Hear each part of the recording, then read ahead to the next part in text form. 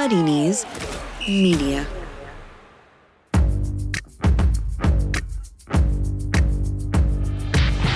Totally Football Show. Today, it's another Rona Stop Plays special with news, the quiz, bits and bobs, and retro fun as we journey back to a time when Pards was king, when Balotelli was a thing, when Harry's dog was so bling he had a bank account. 2011-2012, Martin Tyler, Gurgle Agogo on Aguero, and so much more in this Totally Football Show in association with Paddy Bowers.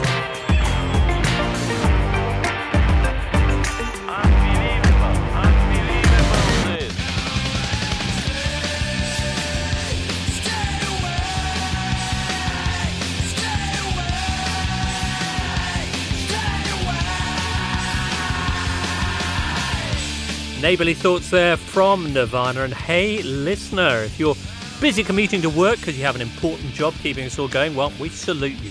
Or if you're just chez vous with the home baking and yesterday's pyjamas still, it's a big hello from us all too. When I say us, I mean Michael Cox. Hi, James. Matt Davis-Adams. Hello, James. And inspiration for Rob Brydon's Man Trapped in a Box voice, Daniel Story, also here with us. Hi, James. Hello, Daniel. Marvellous. Don't know how you do that. Daniel, I know you've been writing about the Newcastle takeover, and in a second you can fill us in where we are on that. But first of all, a quick salute to the Leeds legend Norman Hunter, who passed away on Friday after battling coronavirus, key member of Don Revie's squad for over 600 appearances there at Leeds. A member, of course, of England's World Cup squad as well in '66. Also, the inaugural winner of the PFA Player of the Year award in '73-74, the first of only 6 defenders to win it. Here he is in action. Hunter, what tremendous confidence there all along the penalty area, past 3 Sunderland players by Norman Hunter. And Hunter coming up fast to drive it. Oh, and what a goal! What a goal by Norman Hunter! Big news last time we were talking here on the Totally Football Show was the prospective takeover of Newcastle, largely by Saudi funds. You've been writing about this. Yeah, it seems now that the only box left to tick is the Premier League ratification, which I think is almost certain to happen. I know that a number of human rights organisations have spoken out and expressed their misgivings over allowing Saudi funding in a Premier League club, but I don't think that'll make any difference. I think it'll go through. Mike Holland was just expressing my own misgivings, probably reflecting the views of those human rights organisations, that it seems a little bit depressing that football is prepared to welcome money, any money, no matter who it comes from and no matter how they earned it and no matter their behaviour whilst enjoying that wealth. And I was actually pleasantly surprised at the reaction from supporters, which is at least conflicted. I'm sure not all. I'm sure very happy that all the sort of spurious 11s in the newspapers about how Newcastle will line up next season whenever it starts. But some are genuinely concerned that while they're happy to celebrate Mike Ashley leaving, this is hardly swapping bad guy for good guy. Right. Does put Mike Ashley in perspective of at least half supporters would rather have a murderous, human rights abusing dictatorship from the East taking over their club. Indeed, yeah, there was a glorious tweet which I quoted in the article that said, although we might assume that Mike Ashley would be prepared to carry out a genocide in Yemen, it's also probably fair to say that he hasn't done so yet. All right then. Well, let's move on to happier thoughts, and lots of people getting in touch about our ongoing post-football careers discussion, which is, of course, getting more and more relevant to all of us right now, post-football careers. Nippon says it's not a post-football career per se, but is ex-Swedish international footballer Elin Ekblom Back the most qualified professional footballer ever? Currently, he's playing in the Swedish First Division, not currently, but yeah. And also, he's a scientist, an epidemiologist, topically enough. Topically, yeah, good. Yeah. I mean, on the subject of players who retire and then go on to completely different things, Thomas Graverson is now a multi-millionaire and a bona fide poker player on the actual circuit, I believe. So is Teddy Sheringham, isn't he? He's Yes. a professional poker player too. I once did a VC poker cup down in Teddington, and Teddy was very much part of that. On his home turf as well in Teddington, one would assume. Is that right? Is he from Teddington? No, just because his name's Teddy. I see. Right. Also in the post-football career category, Stuart Ripley, who you will recall winning the Premier League at Blackburn, Do you know what he's doing now?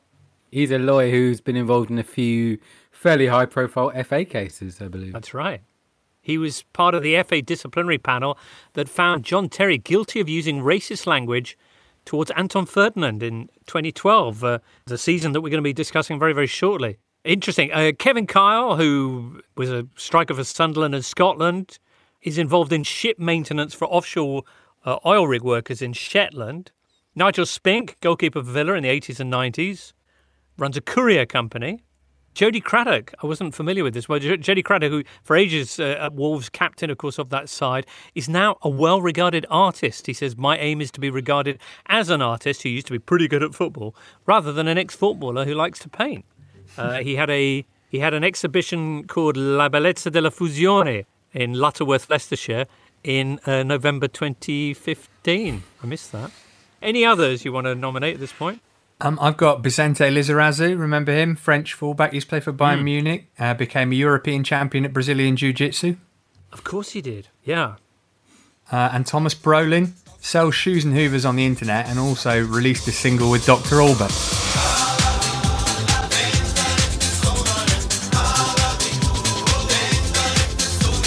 There is the clip of Brolin's goal against England in Euro 92 as part of the music video, as well as him sat in the back of a limousine, not singing very much.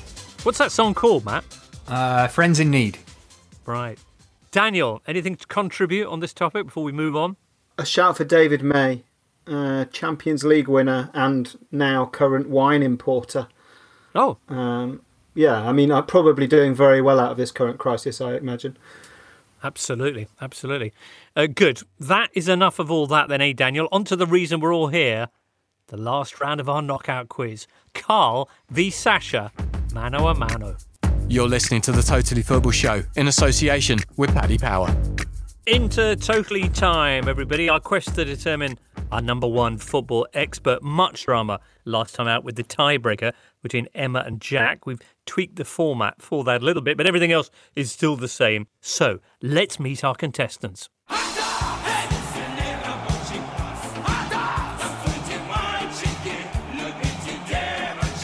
First, here's the Ivan Drago of the Totally Football Show with a steroid-enhanced body and state-engineered mind. He's been putting in his research. Yippee-ki-yay, Mother Russia, it's Sasha Sashnik Gurionov. Sasha, welcome to the Into Totally. Hello, James. How are you? I'm well. I'm pumped after that. Excellent. Sasha, so good to have you on board. Will you be Gurionov for a place in the quarterfinals? That's the question we're going to be determining today. Let's hear about your opponent. Time to play the game. Time to play the game. And his opponent, bringing the suave and the sagacity all the way from Southampton. Don't you dare tell him there's no director of football. It is indeed Carl, the cerebral assassin, Anchor. It's all about the game and how you play it. Carl, very suave intro music there. What was that? So that was Triple H's entrance music. The wrestler. Wrestling. The cerebral assassin. The King of Kings, he calls himself. Right. Excellent. How are you feeling? I'm feeling good. I've baked some brownies. Cool. And I'm ready to get into some quizness. Right. Well, if you can't stand the heat in this quiz, you know what you have to do. Let's start off then with the special subject. What's your one going to be, Carl? I'm going to stick with what I know. So that's Southampton's Premier League season 2019 to 2020. So half a season at Saints. All right, excellent. What about you, Sasha? Euro 88, USSR's last hurrah. Right, okay, excellent. Well, Carl, you're up first with Southampton 2019-2020. Let's start with question one. Danny Ings has 15 Premier League goals, but who is Southampton's next highest goal scorer in the league? That would be James Ward-Prowse. That is correct, with 4 goals. Question 2. Southampton were knocked out of the Carabao Cup by Manchester City and the FA Cup by Tottenham. But which 3 teams did they beat in those competitions? In the Carabao Cup, it was first it was Fulham, then it was Portsmouth. And in the FA Cup? And in the FA Cup, first they knocked out Huddersfield. That is correct. Question 3. Who did Jose Mourinho call an idiot after Southampton beat Tottenham 1-0 on New Year's Day? I would like to say goalkeeping coach Andrew Sparks. I'd advise you to do just that because that's the correct answer. Question 4. Who was the first team Southampton beat after the 9-0 defeat to Leicester? Watford 2-1? Correct, Carl. And this for a perfect score on your specialist subject. Question 5. 2 of Southampton's squad this season have Champions League winner medals. Which 2? That'd be Ryan Bertrand, who won it with Chelsea, and I'm gonna take a punt on Ori Romeo. Correct, Carl. 5 out of 5. No pressure. No pressure. Well, a strong start then, but what can Sasha do to match that? Sasha, you ready then for your questions on USSR at Euro 88? Yes, I am, James. Excellent. Question 1 then. Which former winners of the European Championships did the USSR knock out in qualifying? France. Correct. Question 2. Which player in the USSR's squad was nicknamed the Iron Curtain? The Iron Curtain? It's obviously a foreign nickname for one of the players. Right. I'd say Oleg Kuznetsov. No, it's Rinat Dasaev. Ooh, okay. Question 3. Who was the only player to score more than 1 goal at the tournament for the USSR? Oleg Protasov. That's right. They needed a better pair of strikers. Question 4. 2 of the USSR squad played in England at some point in their career. Which 2? So Sergei Boltacha. And who was the other? Sergei Alienikov? Sergei Gotsmaev. Oh, Gotsmaev, of course. Question 5. Which name is missing from the list of scorers for the USSR at the competition? Rats, Protasov, Alienikov, Pasulko, Litovchenko. Mikhailichenko? Is correct.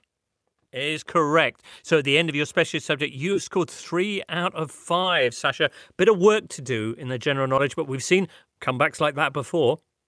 Definitely. I'm up for the second leg. Excellent. Very, very good. Carl, you're confident? Just going to do what got me to the dance. We'll see you later on then for the general knowledge round. Looking forward to round 2 of that a little bit later on. But right now, listeners, we're going to head back in time through the annals of the Premier League for another of the most significant seasons ever played. And this time around, it's 2011-2012. That goal, that finale, that commentary. But the 2011-2012 season was about much more than just Martin Tyler's last-minute Sergio Aguero, as we discover next in Zombie Football. I'm Jose Mourinho. I know a thing or two about being special. Football pundits who actually understand management, special. Winning the daily jackpot on Paddy Power games, not special. Understood, Jose. Yes, someone wins an average £40,000 jackpot every single day. So if you win, don't think you're special. Daily Jackpots by Paddy Power Games. Jackpots must be awarded by 11 p.m. and vary from day to day. Jackpot is shared with other operators. Available on selected games. T's and C's at paddypower.com. 18+ BeGambleAware.org. Listeners, we want to tell you about a beautifully simple way to showcase and sell your photography. Pickfair is used by over 150,000 people worldwide. It's a free platform that allows anyone to sell their photos, from complete amateurs like me to seasoned professionals, probably like some of you out there in Podland. And Pickfair is so simple. All you do is upload your photos, name your price, and those pics will appear on your personal online photography store. Your photographs will also be listed on Pickfair's central marketplace, where images taken by people who've never sold a picture before have been published by The Guardian, Time Out and Rough Guides, and they've even been used on the front cover of National Geographic. Alongside digital downloads, customers can also purchase your photos as beautiful frame prints and canvases, and whether you sell them through your own store or the marketplace, Pickfair will produce the prints for you in high-quality labs and take care of all of the shipping. So if you've got time on your hands and you're wondering what to do with all of the brilliant photos you've got lying around on your hard drive or camera roll, go to pickfair.com and sign up for free today. That's PICFAIR.com. Pickfair, a new home for your photography.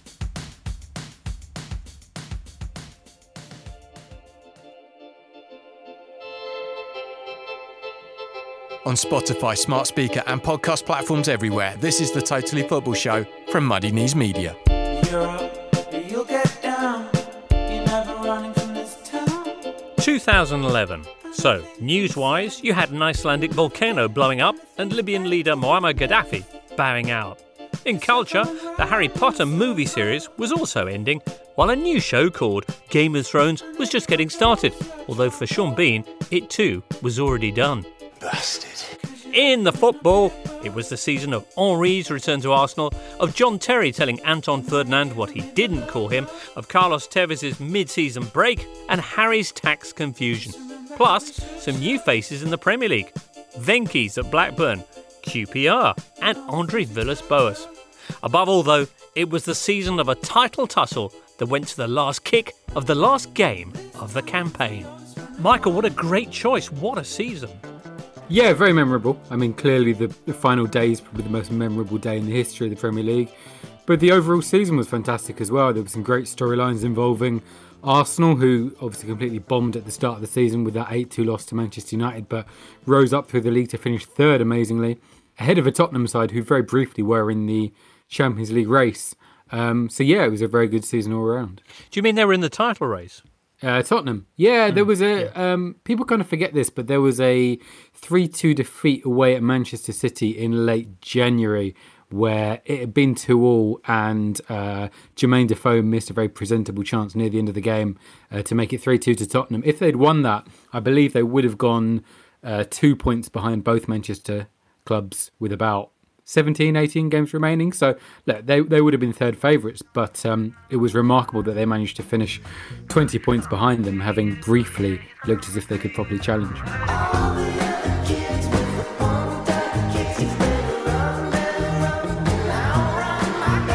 Title race was all about the Mancunians, and we'll come to them later on. But let's start in London, where Andre Villas-Boas wasn't the only brash young man with an exotic triple name bowling into Stamford Bridge, was he, Matt Davis-Adams? Well, at the time he was. I was just Matt Davis back in those days. Right. But yeah, that was my first season commentating on Chelsea, so it was quite a good one. You know, the usual mixture of tumult, controversy, and some success at the end. It's kind of been that way ever since. Well, I mean, a fascinating season to start with. You've got Andre Villas-Boas, who was such a character in his tight trousers and his sideline pirouettes and all this stuff. He then gets fired, and you bring in Roberto Di Matteo, who only goes and wins the FA Cup and the Champions League.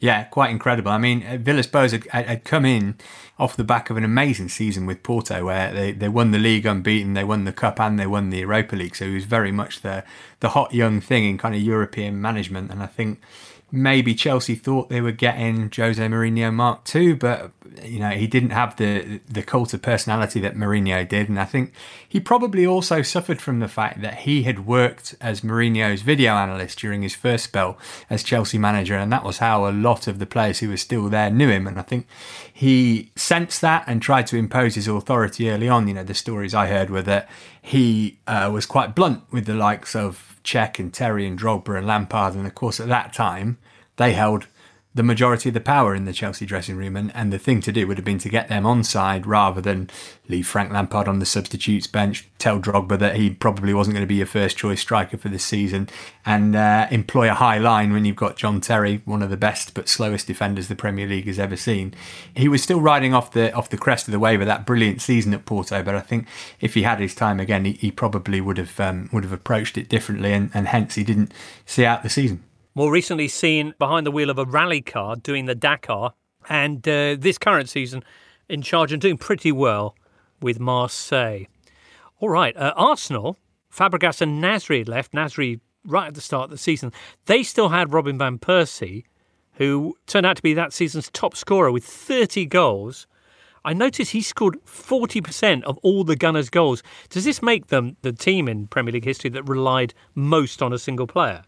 No, I think you'd have Southampton with Matt Le Tissier, and to a lesser extent Danny Ings this season, and also from this season you'd maybe put Grealish as the same level of importance to Villa, but right. I certainly think Le Tissier more than Van Persie. Okay. As you mentioned, Michael, the season started badly. August when they went to Old Trafford and got done 8-2. Young, it's 8! And he scored two absolute beauties. In my mind, this was kind of the day that the end times began for Arsene Wenger. Is that fair? Yeah, I mean, I think the most damning thing was not necessarily the result, but the fact that after the game, in his press conference, Sir Alex Ferguson was acting like he was really sorry for Wenger and saying, well, we got a bit lucky. 8-2 is probably a bit of a, charitable reflection upon our efforts. I mean, it was a dreadful performance. I mean, there's so many things that went badly for Arsenal that day. The thing that sticks in my mind was, I think it was the debut of Carl Jenkinson, who'd just been signed from Charlton. He'd actually been out on loan in the conference the previous season. And to go from that to having to make your debut away at Old Trafford was just clearly so daunting for him. I think he got sent off towards the end of the game, and it was probably, quite a good thing that he did because he was having such a terrible afternoon. It kind of summed up the fact that Arsenal were just a bit of a shambles at that time. They didn't really have a plan for, how they were going to replace Fabregas and Nasri. The funny thing is, it was maybe a good thing that Arsenal lost so heavily because Wenger went out and he bought 5 players and a bit of a panic buy on deadline day. And deadline day was something he didn't really do until that point. Those players were a mixed bag, but 2 of the positives were Per Mertesacker and Mikel Arteta, who not only shored up the defence and the midfield respectively, but are now obviously in place as Arsenal's manager in Arteta's case and the head of the academy in Mertesacker's case. And you wonder whether those signings would have happened if it wasn't for that result. I think Arteta probably would have, but certainly turned out well in the long run.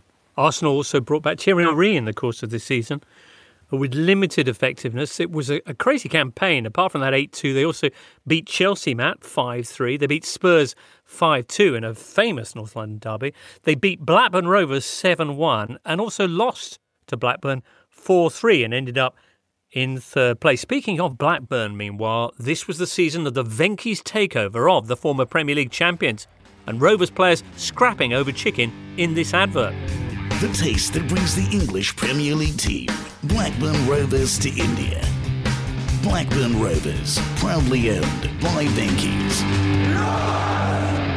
Yep, that happened. And unlike the chicken, Blackburn went down and didn't come back up. They had the case of the chicken that was released onto the pitch in May, didn't they, in protest? The game against Wigan, there was a chicken kind of wrapped in a Blackburn flag that came onto the pitch. I remember the Wigan keeper, Ali Al-Habsi, kind of shepherding it away. That was quite a weird moment. Elsewhere, back in London, QPR were back up top after 15 years, and they would have a big part to play. A campaign that featured Neil Warnock to begin with, and then Mark Hughes subsequently after results like that 6-0 defeat to Fulham, a game which saw Adel Taarabt subbed off at half-time and then getting a London bus home rather than sticking around to watch the second half. One of my favourite Premier League memories of all time, that. Up at Newcastle, meanwhile, it was also Alan Pardew's best ever Premier League season so far, anyway. Under Pardew, but under Pardew and with a team that, thanks to the recruiting skills of Alan Carr's dad, Graham, featured Demba Ba, Papis Cissé, Johan Cabaye and Cheick Tiote, Newcastle finishing in 5th place, narrowly missing out on the Champions League, but earning their visionary boss that 8-year deal on Tyneside. Hurrah! And how much of that was down to Papis Cissé? I sort of remembered when first started looking at this, he was quite good. Looked into it, 13 goals in 14 games he scored in the Premier League after he arrived, including 2 at Chelsea, which are up there with the best goals that I think I've ever seen live. So, yeah, he did really well for them. Cissé! Oh, that is sensational! Papis Cissé with another blinding strike! Still going now, still playing in Turkey, still banging them in. That Newcastle season was peak Alan. I mean, it was peak Alan Pardew quite literally because it was as high as he's ever finished. But it was also, they just went on these mad runs. They were unbeaten until November the 19th, which is remarkable for a Newcastle team. Then they took 2 points from 6 games. They won 6 in a row in March, April before losing 4-0 at Wigan. It was such an odd team. It was a collection of, purely through their scouting department, it was a collection of individuals that Pardew managed to make into a team. And he has always been good when tails are up and he's telling players that he's their best mate and that everything's going to be all right. It's when things start going wrong in every one of his jobs that, you know, that things go badly, and eventually they did it at Newcastle. But given that he's currently down the wrong end of the Eredivisie, and given where Newcastle are as well, is his career due a bit of a reappraisal, do you think? I think it was just right place, right time for various people. I think Mike Ashley was enjoying some goodwill after helping to get Newcastle back in the Premier League with his money. Graham Carr did brilliantly in that summer, but fell pretty spectacularly from grace with subsequent transfer windows. Pardew did the same, and the players in that team never really clicked as they did in that season. I think it was just a very much a perfect storm.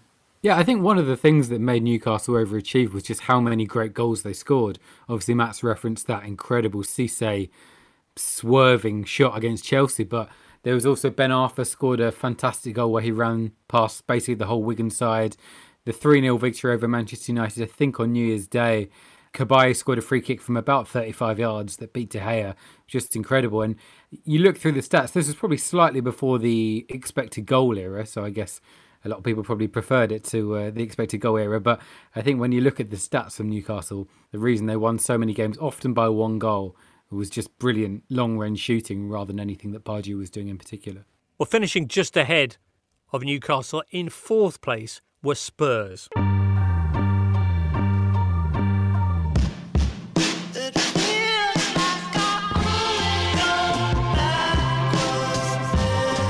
Spurs with Emmanuel Adebayor, Spurs with Gareth Bale, Luka Modric and Rafael van der Vaart. Spurs, as you mentioned, who were in the title race right up until February.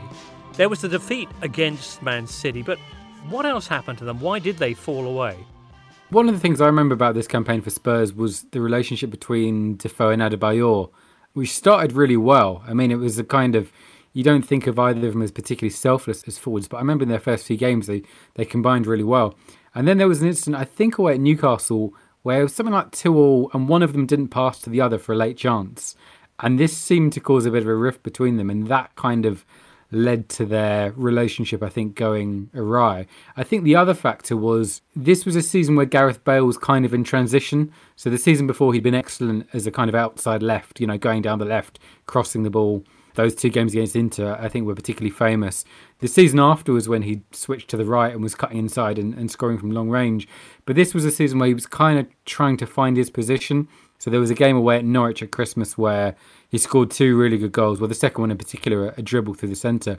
But there was a few games where he was struggling really to find his best role. And I think, aside from the odd performance, he scored two great goals away at City. I don't think he was as constant a force as in the two seasons either side. There were also questions over their manager and whether potentially there was a breakdown after a couple of things that happened in spring. One was the fact that Fabio Capello left the England job and Harry was very much seen as his likely replacement. The other was the court case. Tottenham boss Harry Redknapp and former Portsmouth chairman Milan Mandaric have appeared in court on charges of tax evasion. Yep, Harry Redknapp in court, accused of tax evasion, a case that he successfully fought by revealing that he can't use a computer or spell or write letters, and that any suspicious accounts in Monaco, am I getting this right, were actually operated by his dog.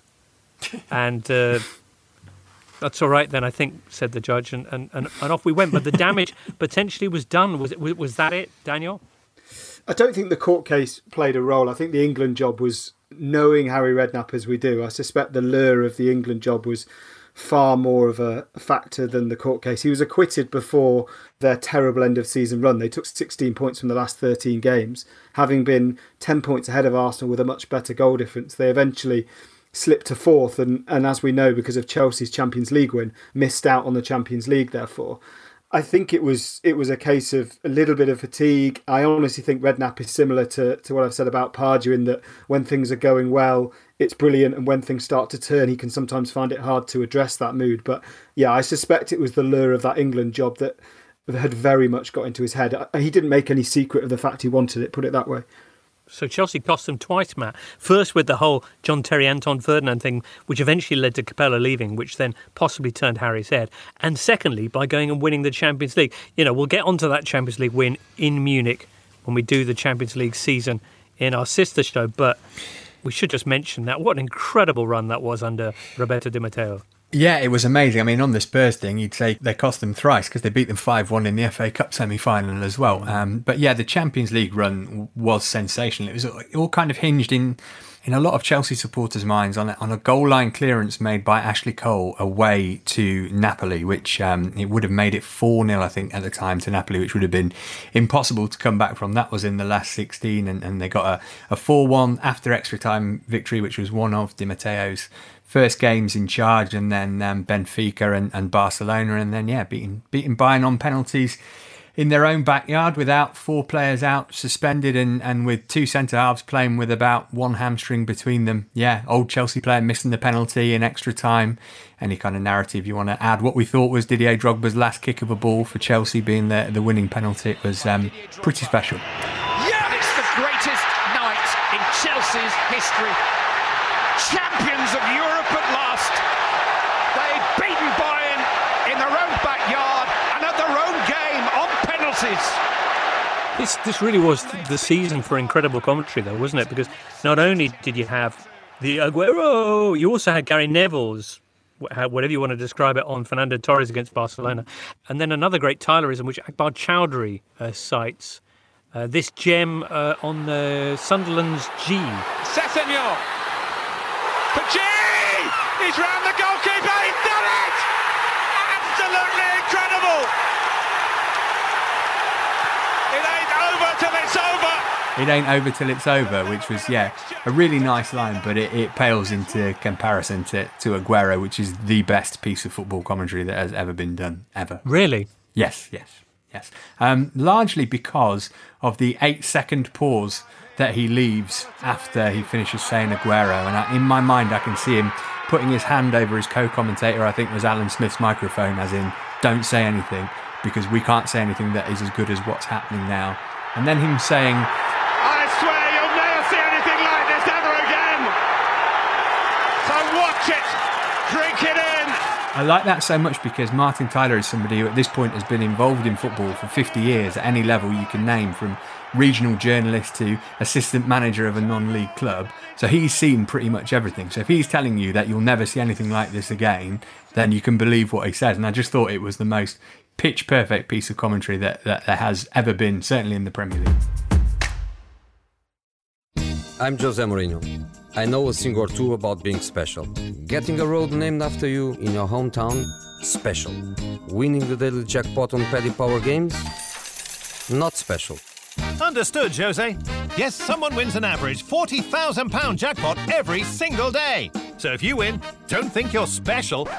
Daily Jackpots by Paddy Power Games. Jackpots must be awarded by 11 p.m. and vary from day to day. Jackpot is shared with other operators. Available on selected games. T's and C's at paddypower.com. 18 plus BeGambleAware.org. On Spotify, smart speaker and podcast platforms everywhere, this is the Totally Football Show from Muddy Knees Media. All right, then, on to the Manchester sides, which is why we're really looking at this season. Man United and Manchester City, who are looking for the title after 44 years. They had Roberto Mancini at the helm. They had a phenomenal side. Vincent Kompany was there already, Yaya Toure, David Silva as well, Edin Dzeko, Mario Balotelli, who at the time seemed, yes, a roller coaster of emotions on and off the field, but also a phenomenal player. And that summer they added Sergio Aguero, who in his debut season in England scored 30 goals in all competitions. I'm almost forgetting they had, briefly, Carlos Tevez too.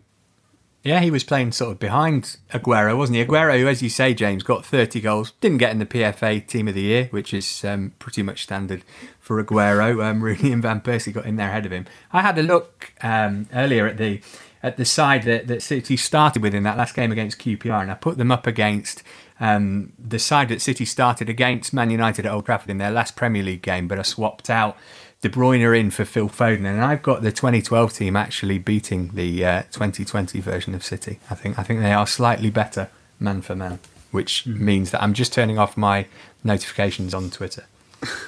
I think they had partly, purely human nature, the fact that they were sold as this noisy neighbours, and they were still, as unfathomable as it is now, they were still kind of the underdogs, even though they had so much money and so many good players, purely because they hadn't won a Premier League title before, and it was their big aim to knock Manchester United off that perch that that Liverpool had tried to do as well. And the thing that stuck out for me that season was the number of big performances from big players at big times. I think, and I've said it before, but I think Vincent Kompany is vastly overrated as a central defender in terms of his ability. But that pure big game, big moment, the winner against Manchester United in the 1-0 towards the end of the season that effectively gives them the home straight to the title. It just felt along that run-in that it was semi-scripted for them. It felt like every time they needed someone stepped up. And obviously, as we've discussed in the final moments of the final game, Sergio Aguero does exactly that. Dan Campy asks, even as a City fan, I feel like I never got the full story over the bizarre mid-season rift between Tevez and Mancini and never understood how it was patched up. Does the panel have any insight? Tevez is unhappy with not being in the team every week. Mancini was unhappy with his attempt at player power, I think, and there was that incident against Bayern Munich, I think it was, when he was very unhappy being on the bench. He was kind of basically arsing around on the bench, and Mancini was not happy with that. I think it's probably fair to say that both personalities clashed and both were sizable personalities. But Tevez pretty quickly understood that Manchester City were bigger than him and that Mancini was quite happy to leave him in the cold if he didn't want to play, and he would get a worse move because of it. So I think that's probably why Tevez came back into the fold pretty quickly. If you're going to pick out other standout moments from the campaign, Michael, I imagine one would be the Derby win at Old Trafford in October of that season. Lovely ball for Milner. And it's come to Balotelli! Why always me? I mean, 6-1 was an absolutely incredible result, especially at Old Trafford. It was a funny game. I mean, City were unquestionably the better side. I think Silva and James Milner were excellent in that game. I remember Micah Richards from right back overlapping really well.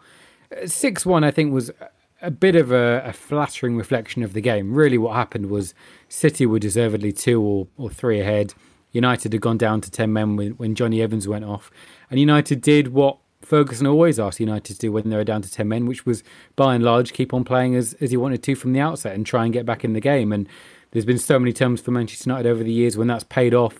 You can look at that Giggs goal in the 99 semi-final when United were down to 10 men against Arsenal. This was an occasion where it went the other way, and City scored, I think, 3 goals in stoppage time or after the 89th minute. Obviously, from City's perspective after the final day, that was their big result of the season. I think the funny thing is, to kind of reiterate what I just said, United didn't play that badly in that game. When United did play really badly was the 1-0. 3 games from the end of the campaign, because United were in that funny kind of situation that so often seems to trip up teams where they didn't need to win. A draw would have been fine. I think they went there kind of hoping to get a 0-0. They played unusually really, really defensively. I remember Park Ji-sung being asked to do like a man-marking job on Yaya Toure, and we had seen Park do that kind of thing on someone like Andrea Pirlo, for example.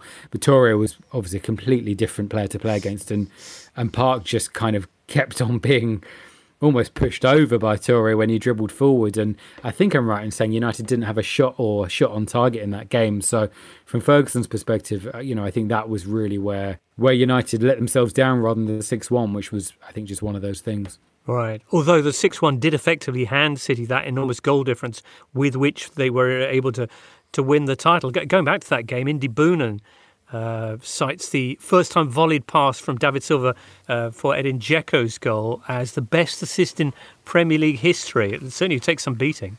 It is. It's up there with Fabregas for Chelsea away at Burnley, Monday night, first weekend of the 14-15 season. But I think the Silva one, the way he cushions it, probably just pips it. My favourite is Dimitar Berbatov for Ronaldo for Manchester United, where he's kind of running towards the touchline against West Ham, and he does this pirouette and flicks the ball through a defender's legs in kind of one move, and then just Berbatov lights a cigar, waits a couple of minutes and just plays the ball across the front of goal. That's my favourite. All right. In other respects, that was the Mario Balotelli Why Always Me game, the 6-1. He scored 2 goals in that, but after the first of them, as opposed to his usual non-celebration, just lifted up his shirt to show the Why Always Me T-shirt. This was the day after the firework incident in his bathroom. Because it was the same season. I can't remember if it was the fireworks in the bathroom or his mum sending him out to buy an iron and an ironing board and him coming back with a quad bike, a scale electric set and a trampoline. At the risk of over-analysis, and I'm probably long-jumping way over the line, I wonder if that really helped Manchester City to have a player like that who was so inadvertently or otherwise, happy to hog that limelight and that newspaper scrutiny, while everyone else just kind of, the rest of that City team, the David Silva, Sergio Aguero, Yaya Toure to an extent, certainly Vincent Kompany, are all kind of quiet operators. They're not screamers, really. I know Kompany was captain, but I wonder if that really helped, just having this bizarre character to take up every single back page whenever anything happened. That's probably the first time Balotelli's ever been accused of improving team spirit and harmony. Yeah. But, at the time, I said this before, he seemed, when he came through in Italy, he was going to be the next absolutely colossal world player. But even at this point at Man City, he did still seem like there was just so much talent to come from him. And it's a shame when you look at where he is now, struggling to get a game at Brescia, or where he was before the season halted. Yeah, and it wasn't just the sort of exuberance off the pitch. He did deliver in this season. I know he only got the one assist, which we all know which goal that was for. But there was a goal that he scored, and it was from virtually on the goal line during this season. I think it was against Norwich, where he just flicks it in with his shoulder and makes it look like the easiest thing in the world. And there aren't many other players who would think about doing that, let alone pull it off. And he was brilliant at penalties. I mean, City 2020 would love to have him on penalties. He just never ever missed, as far as I can remember. I've always thought the thing about Balotelli is for good and bad, he doesn't care that much about football. So, I think his mentality has been questioned in terms of his professionalism and training, but I think there's also been positive aspects to it because, as Matt says, he's brilliant at penalties. I just don't think he's that bothered if he misses the penalty. He doesn't have the nerves. And another example of that was this summer, 2012, where he had that great semi-final display against Germany when Italy won against the odds. And I think it's his second goal. He's one-on-one with the goalkeeper, I assume was Neuer.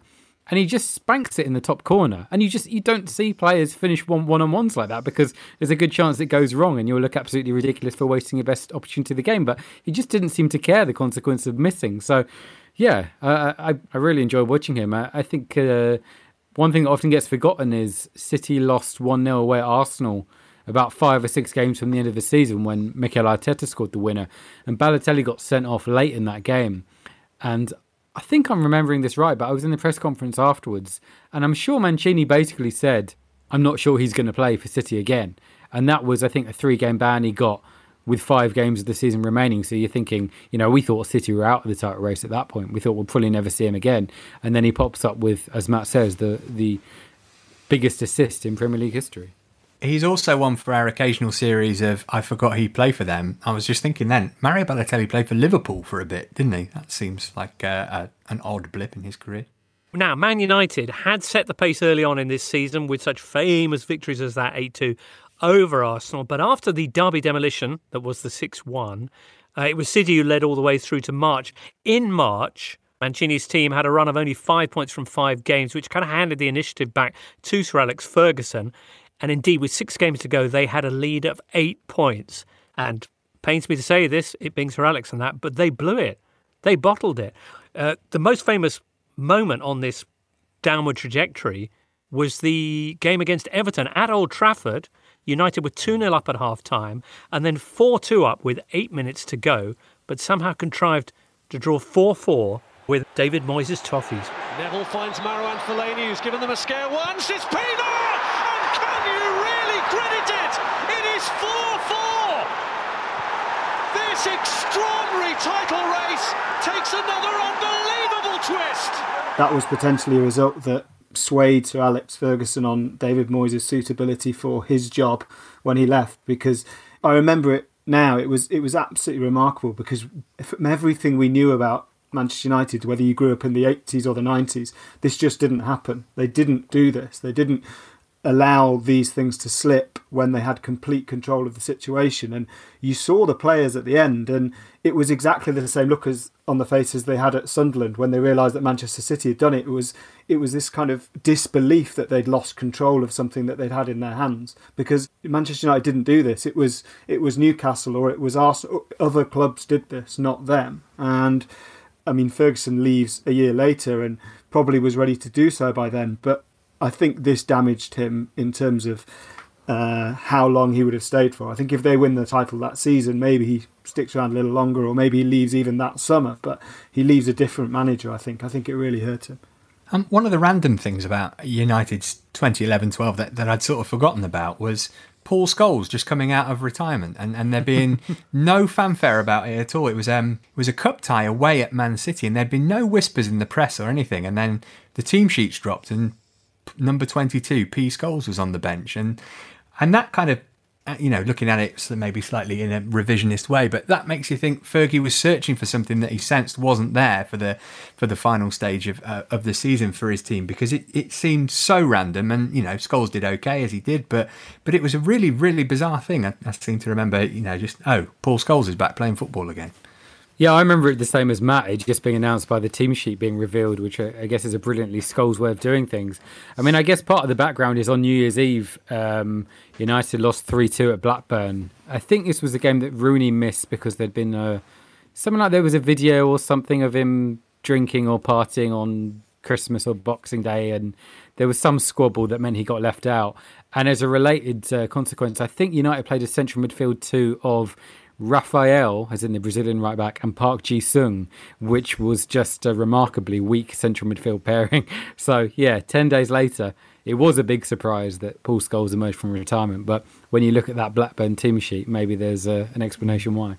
The other thing that, the other reason why Ferguson had noticed some weakness is that this was a bizarre season in that Manchester United and Manchester City were kind of neck and neck for the title at the end. But both were absolutely dismal in European competition. United had finished behind Benfica and Basel in the Champions League group, and then lost both legs to Athletic Bilbao in the Europa League. And City, albeit in a tougher group, had gone out to Bayern and Napoli, and then lost to Sporting in the Europa League. So it's really odd looking back now, because that was my favourite season of Premier League football, and you kind of assume it was two powerhouses going at it because that's how your mind works. But actually, they were really, really weak in Europe. Well, the 4-4 draw with Everton had left Manchester City only 3 points behind United, a gap which they then closed in the next game, which was the derby at the Etihad. Into the final day we go with the two teams level on points. City, though, with +8 in goal difference. United were at Sunderland. All City had to do was beat strugglers QPR at home, which should have been simple. As much as the action on the pitch, I remember this afternoon as being about watching the words spreading one way and the other through the crowd at the Stadium of Light. Rooney puts United 1-0 up early doors, and then they've kind of done what they need to do. And then it's all about hearing what's happening across the, Pennines would it be? But over in Manchester, Zabaleta puts City in front, and United fans are looking downcast. But then shortly after half-time, Djibril Cissé equalises for QPR, and there's hope again. But then another twist. QPR go down to 10 men after Joey Barton gets caught up in probably the most spectacular red card ever. He elbows Carlos Tevez, knees Aguero, and tries to headbutt Vincent Kompany on his way off the pitch. And City now, against 10-man QPR, will surely retake the lead. No, it's QPR who score. And all of a sudden, you've got celebrations at the Stadium of Light because Man City are doing it again, and Mancini's running onto the pitch and telling his own players to...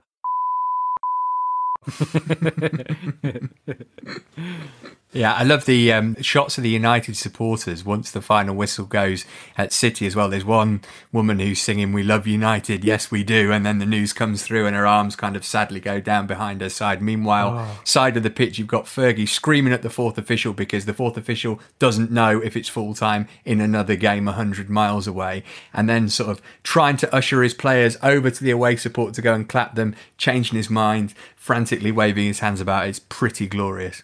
Equally, there's a Man City fan you'll see who's beating the seats at the Etihad with, I think, his hoodie or something. This is even after Dzeko's pulled one back.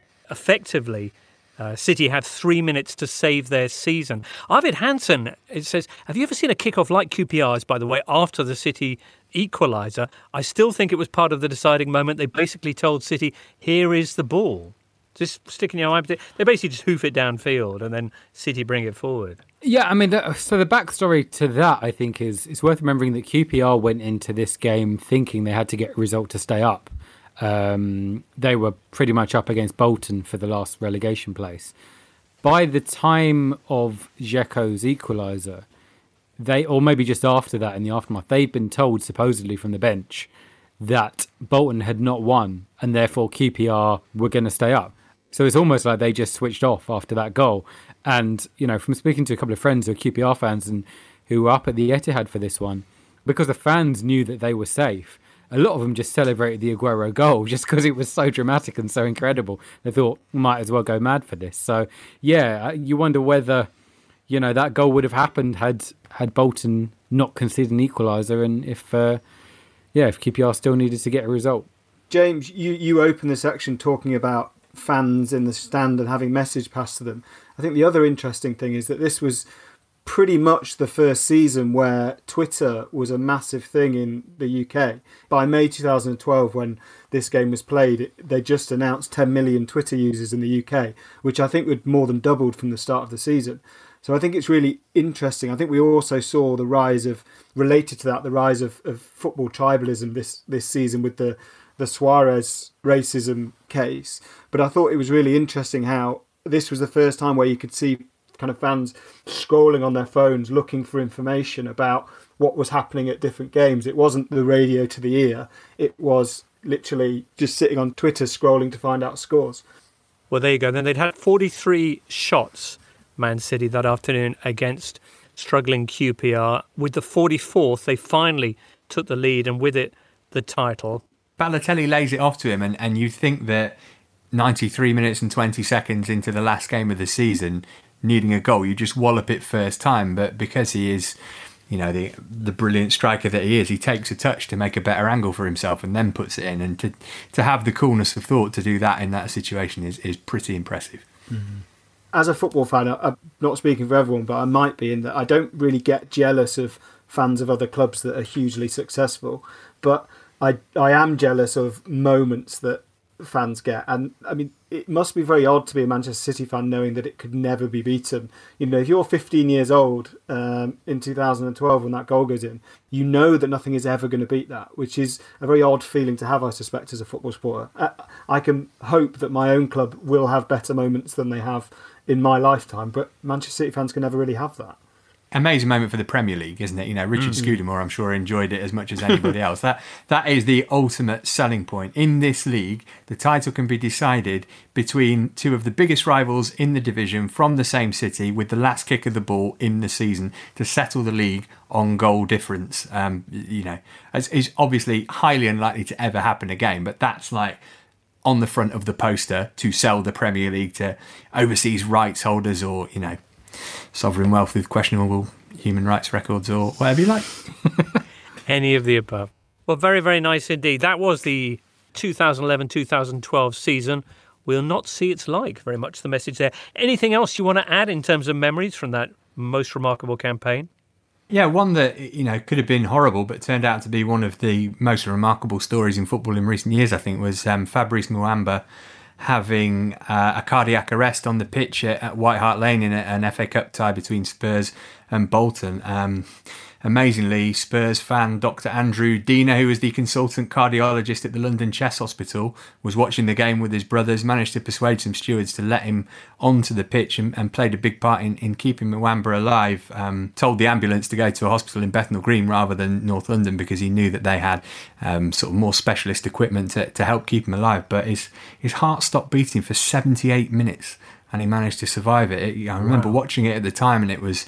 dread to think what it would have been like being in the crowd, but watching it on TV was harrowing enough. But for him to be able to survive and, be fit and well to this day is, it's a strange moment. Obviously, you don't really know how to define it as something, just shocking or brilliant in the end or horrific, but it is certainly something which stands out from that season.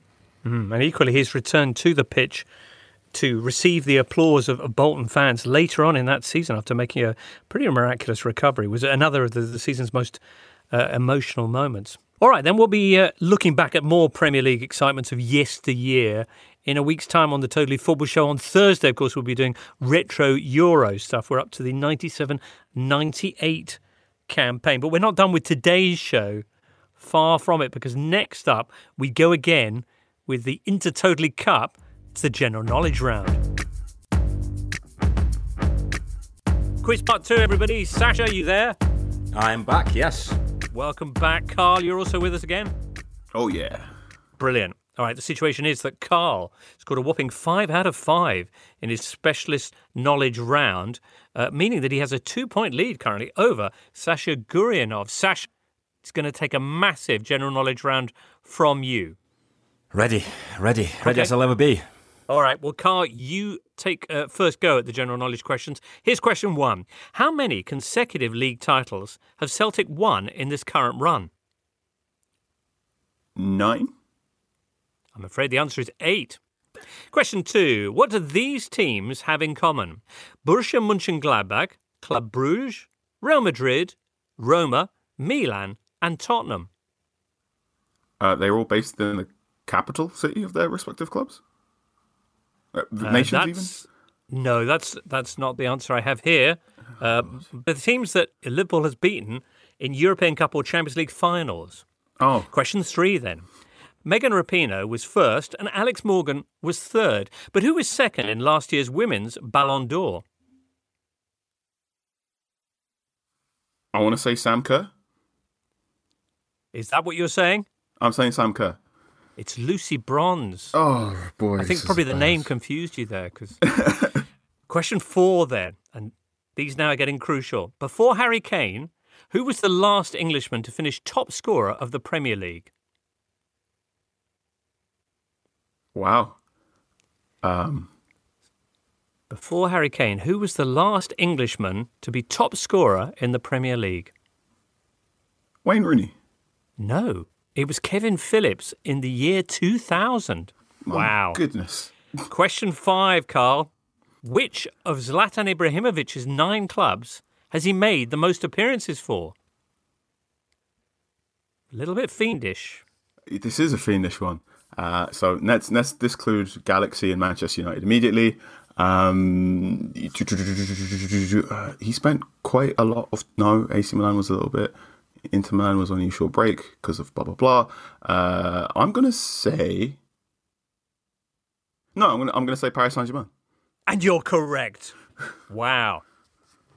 A point then from the general knowledge could be a crucial point. Remember, you have that 2-point lead from the specialist knowledge round, which means, adding things up, you've scored 6 points out of 10. Sasha, you need 3 correct answers to pull level and force a tiebreak, or 4 if you can, to go straight through to the quarterfinals. Are you ready?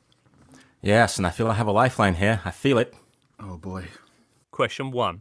Who contested the first Champions League or European Cup final between 2 teams from the same country? Back in the 50s, Real Madrid, Barcelona? No, that's incorrect. It actually happened in the year 2000. Real Madrid and Valencia. Oh, I completely misunderstood the question. Right. Oh, I'm sorry about that. Yeah. Mm-hmm. Okay. Question 2. What is the next stadium in this sequence? Wembley in London, De Kuip in Rotterdam, Estadio da Luz in Portugal, Ernst Happel Stadion in Vienna, the Olympic Stadium in Kiev, and... So, next stadium in this sequence. Wembley in London, De Kuip in Rotterdam, Estadio da Luz in Portugal, the Ernst Happel Stadion in Vienna, and then the Olympic Stadion in Kiev, and then where? Stade de France? That's correct. They're the venues for the last 6 European Championship finals. 2 more correct answers needed. Megan Rapinoe, Alex Morgan, and which other player finished joint top scorers at the Women's World Cup last year? Megan Rapinoe, Alex Morgan, and which other player finished joint top scorers at the Women's World Cup last year? I'm going to say Sam Kerr. Well, you also would be incorrect with Sam Kerr. It's Ellen White. Okay. Yes.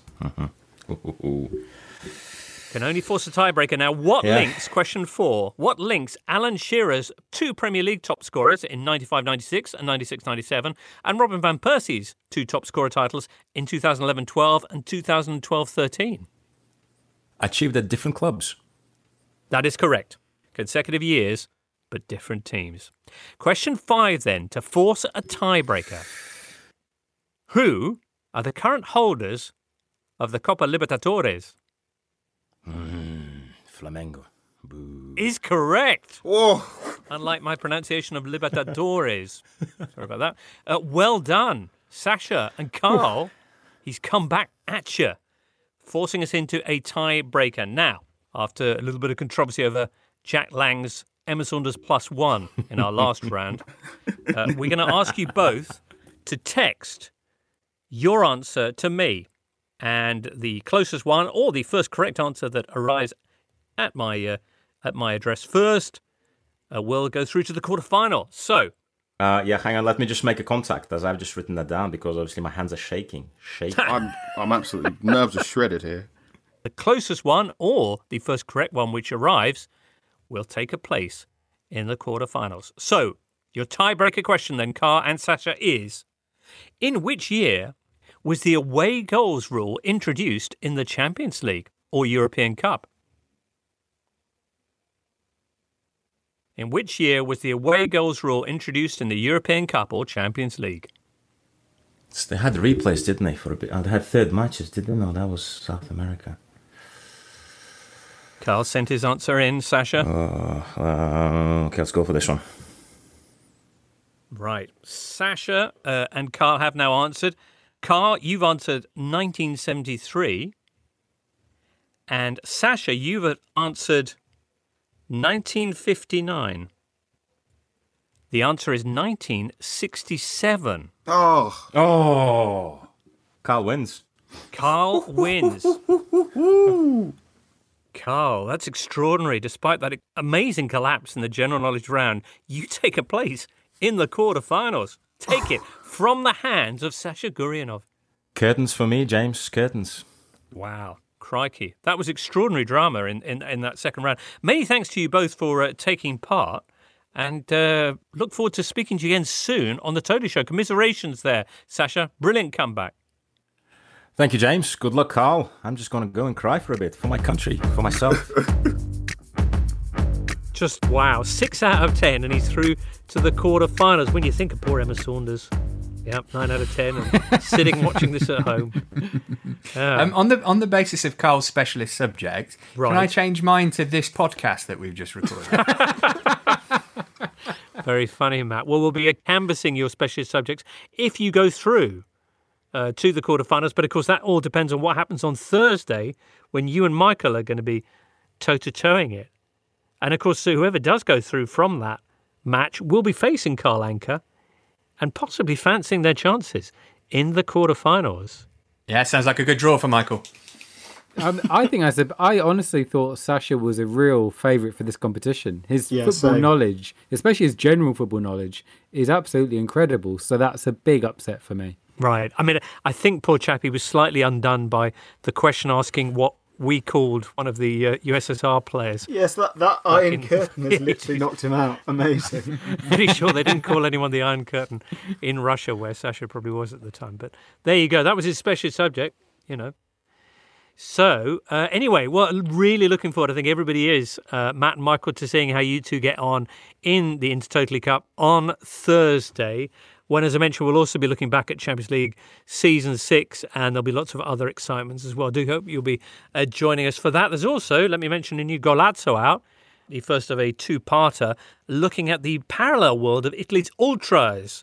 So all sorts of insight and interesting stories in that one with our very special guest, Tobias Jones, who handily is the author of the book Ultras. Excellent. That's it for today, though. Michael, Matt, Daniel, anything you want to add before we wrap it up? Totally Football League show on Wednesday will be, or Sam and Adrian will be compiling their League 2 team of the season, amongst other things. Oh, nice one. Could I just say that in research for this pod, I was looking at Manchester City's squad, and there's some incredible names who played a part in that season. So if you're ever on an episode of Pointless and the subject is Manchester City 2011-12, you can have the likes of Wayne Bridge, David Pizarro, Adam Johnson, and Owen Hargreaves, which I definitely would not have got. Wow, Owen Hargreaves, extraordinary. Daniel? No, I can't top that. All right then, not this time anyway. But you'll be back next Sunday/Monday for another edition of the Totally Football Show. Listener, have a great time till we next speak to you. From all of us here, it's goodbye. You've been listening to the Totally Football Show, a Muddy Knees Media production. For sales and advertising, please email sales@muddykneesmedia.com. Keep up to date with everything across our Totally Football network at The Totally Show on Twitter, and make sure you check out our brand new website too, thetotallyfootballshow.com. Muddy Knees Media.